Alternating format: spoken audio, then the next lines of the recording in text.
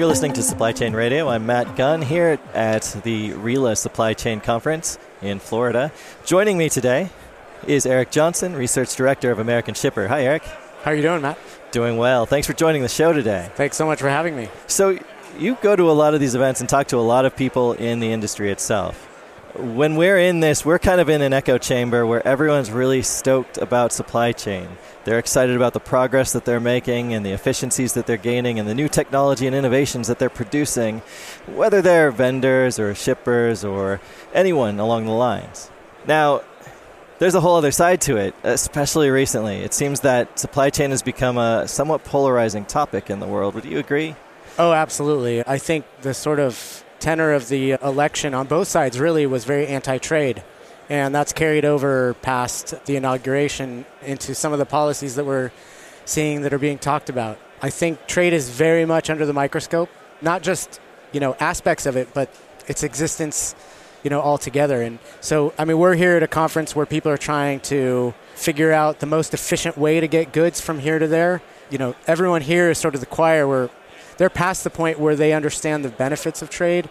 I think the consumer at home might have a more simplified understanding. I think there is a broader understanding of what the impact that supply chain has, but that broader understanding is confined mostly to the last mile. I still don't think the average consumer at home has a real good understanding of what it takes to get to that last mile step. Obviously, everyone in this room does. So it's kind of on us to advocate for what trade is all about. Right. In a way, when you're the consumer at home, you do kind of get that all of these goods come from somewhere. And you're pretty well empowered to do research into a product and into the brands and the benefits out there, and then decide who's going to send it to you, when they're going to send it to you, at what cost, and, at what speed.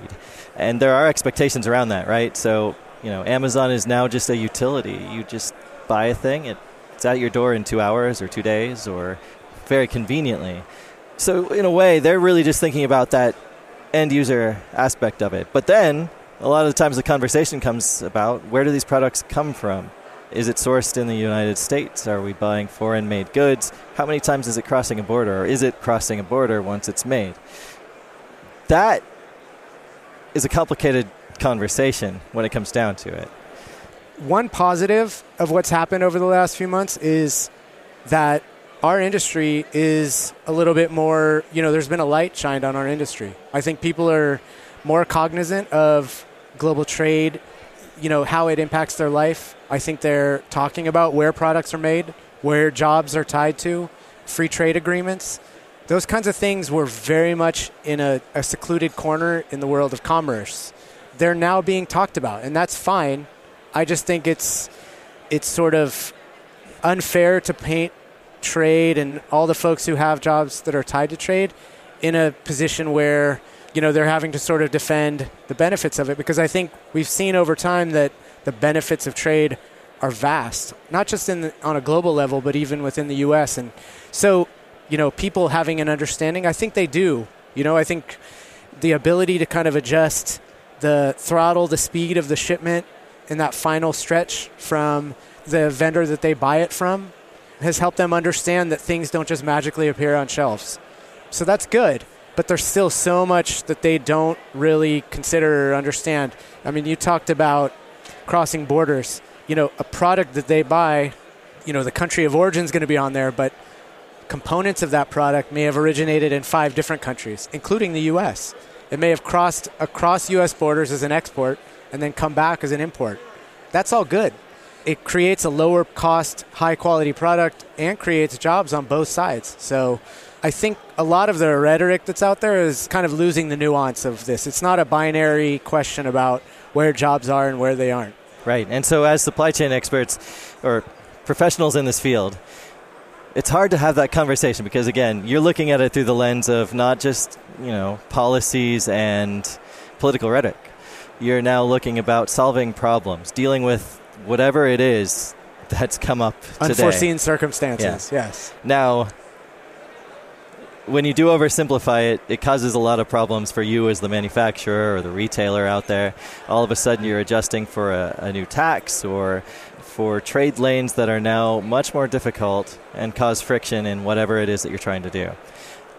How do you start to have that conversation or advocate for this larger view when it is very easy to look at it from a simplistic lens of, well, it's coming from somewhere else?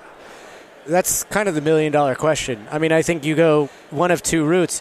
I mean, we heard today retailers are going to Capitol Hill, and they're going to go visit the president, and they're going to talk about not just the impact that any sort of non-tariff barrier might have in terms of consumer prices and, disruption to their supply chain, which means jobs. If you're doing something that's reducing their profit margin, then jobs are going to be affected. So they're going that route. I think it's a tougher route to go to the consumer and say, we've got to raise prices because there are barriers up that have restricted our ability to make money. Additionally, I'm not really sure how receptive the public would be to retailers saying, we would love to make goods that are all made in America, but this is how much they will cost.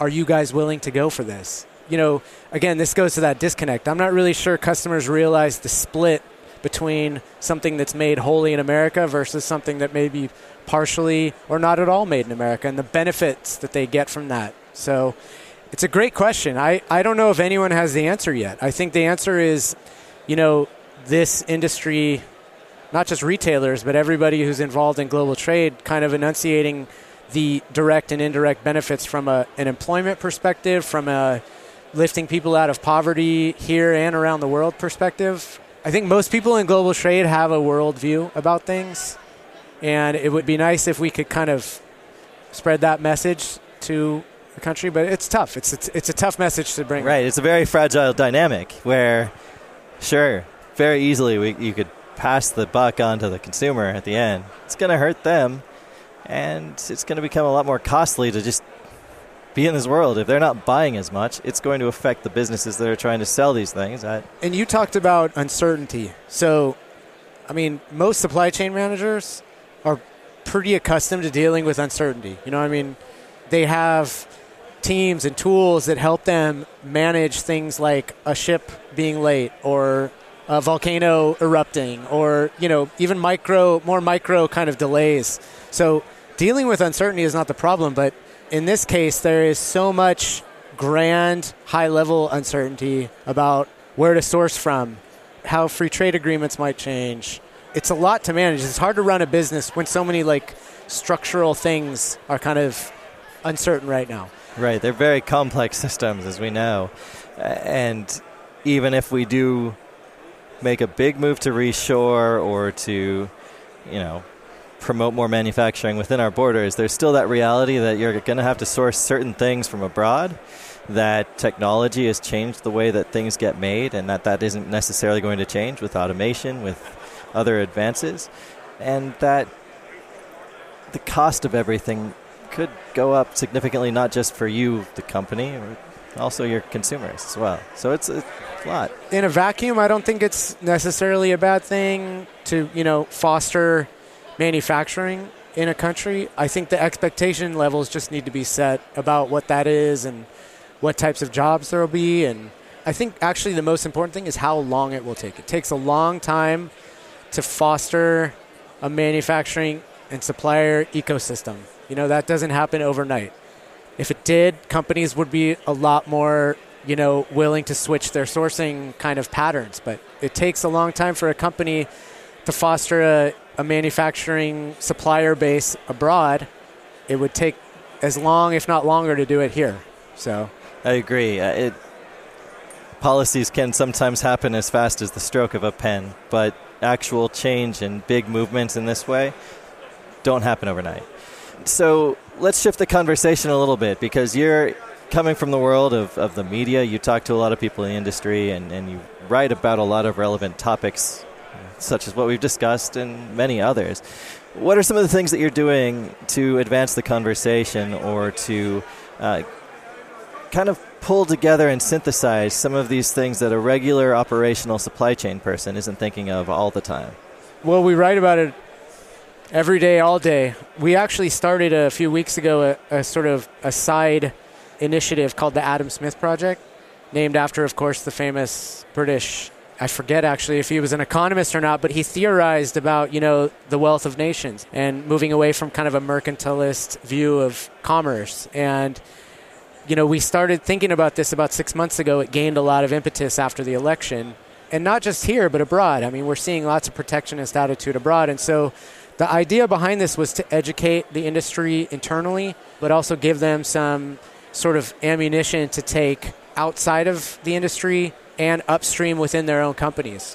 Educate their C-level about the positive impacts of trade and what it means to their own bottom line and also how it sort of, benefits the economy. So, I mean, lots of companies get this. I don't want to misrepresent this. There's lots of CEOs who are extremely plugged in about the impact that the trade has on their companies, but some aren't. Some, trade compliance is again, in that kind of dark corner, don't mess up, keep us out of trouble, but I don't want to hear too much out of you. This was definitely an attempt to sort of empower them. And the other aspect of this is, we talked a lot earlier about this room being kind of like a group that gets it. It is, but it's also sometimes people who are adversarial with one another in a commercial relationship. I'm negotiating with you, you're negotiating with me. This was definitely an attempt to create a community that can speak as one for the value of trade. So that's kind of what we've been spending a lot of the early part of 2017 on, that simply because there's been so much movement, at least in terms of projected policy around trade. So, even in the conversations here, you do get a little bit of a sense of the why you would be doing this stuff, because supply chain has a very important role right now. And I would argue that it's as important as ever to be able to not only understand all of these mechanisms and the things that do affect what we do as an industry, but also to be able to tell that story in a way that starts a conversation, not an argument, I would think. Yeah, that's a great way of putting it, actually, is it doesn't have to be an argument. I think, again, it doesn't have to be a binary kind of situation. Creating manufacturing jobs in the U.S. doesn't have to come at the expense of killing an industry that has been successful and creates a lot of jobs unto itself. Again, I think the fact that this is all kind of under the spotlight is good. If there's things that are about our current kind of global trading system that are out of whack or need fine-tuning, NAFTA is a perfect example. I think both Canada and Mexico very open to renegotiating it and figuring out things like, what the digital economy means to NAFTA, which weren't even considerations when it was signed. But wiping them out, thinking about starting trade wars, that's very anti-productive. Supply chain can be a voice of reason within those kind of extreme positions that I think people are taking. So absolutely. There are valid reasons for these conversations coming up, and there's pain felt not only here, but in other places in the world. And so, yes, maybe sometimes it does take some sort of a catalyst to begin to make that sort of change happen. But it's good to see that in some ways that we in supply chain can help tell that story and advocate and ensure that everyone can somewhat rise together. Yeah, look, everyone in this room is in the business community. This has traditionally been a group that's had a good story to tell, and not just, kind of like a human interest story, but one that's building economies, here and abroad. And when other economies are doing well, it doesn't have to necessarily be at the expense of us and vice versa. And so if there's people in this industry who have 30 years of experience of seeing this, who can kind of advocate that in a broader way, in a mainstream way, I think we can start to kind of chip away at this idea that when one country wins, another loses. So that's essentially what Adam Smith was arguing, that countries can kind of jointly rise. So, all right. Thank you very much. Eric Johnson from American Shipper and the Adam Smith Project. To find any more of the work that you're doing, where can we go? Yeah, absolutely. First of all, thanks so much for having me. It's been, I always love talking about this. It's www.americanshipper.com and www.adamsmithproject.com. All right. Thank you again. This is Matt Gunn for Supply Chain Radio. You can find us on iTunes or your favorite podcast network. Thanks for listening.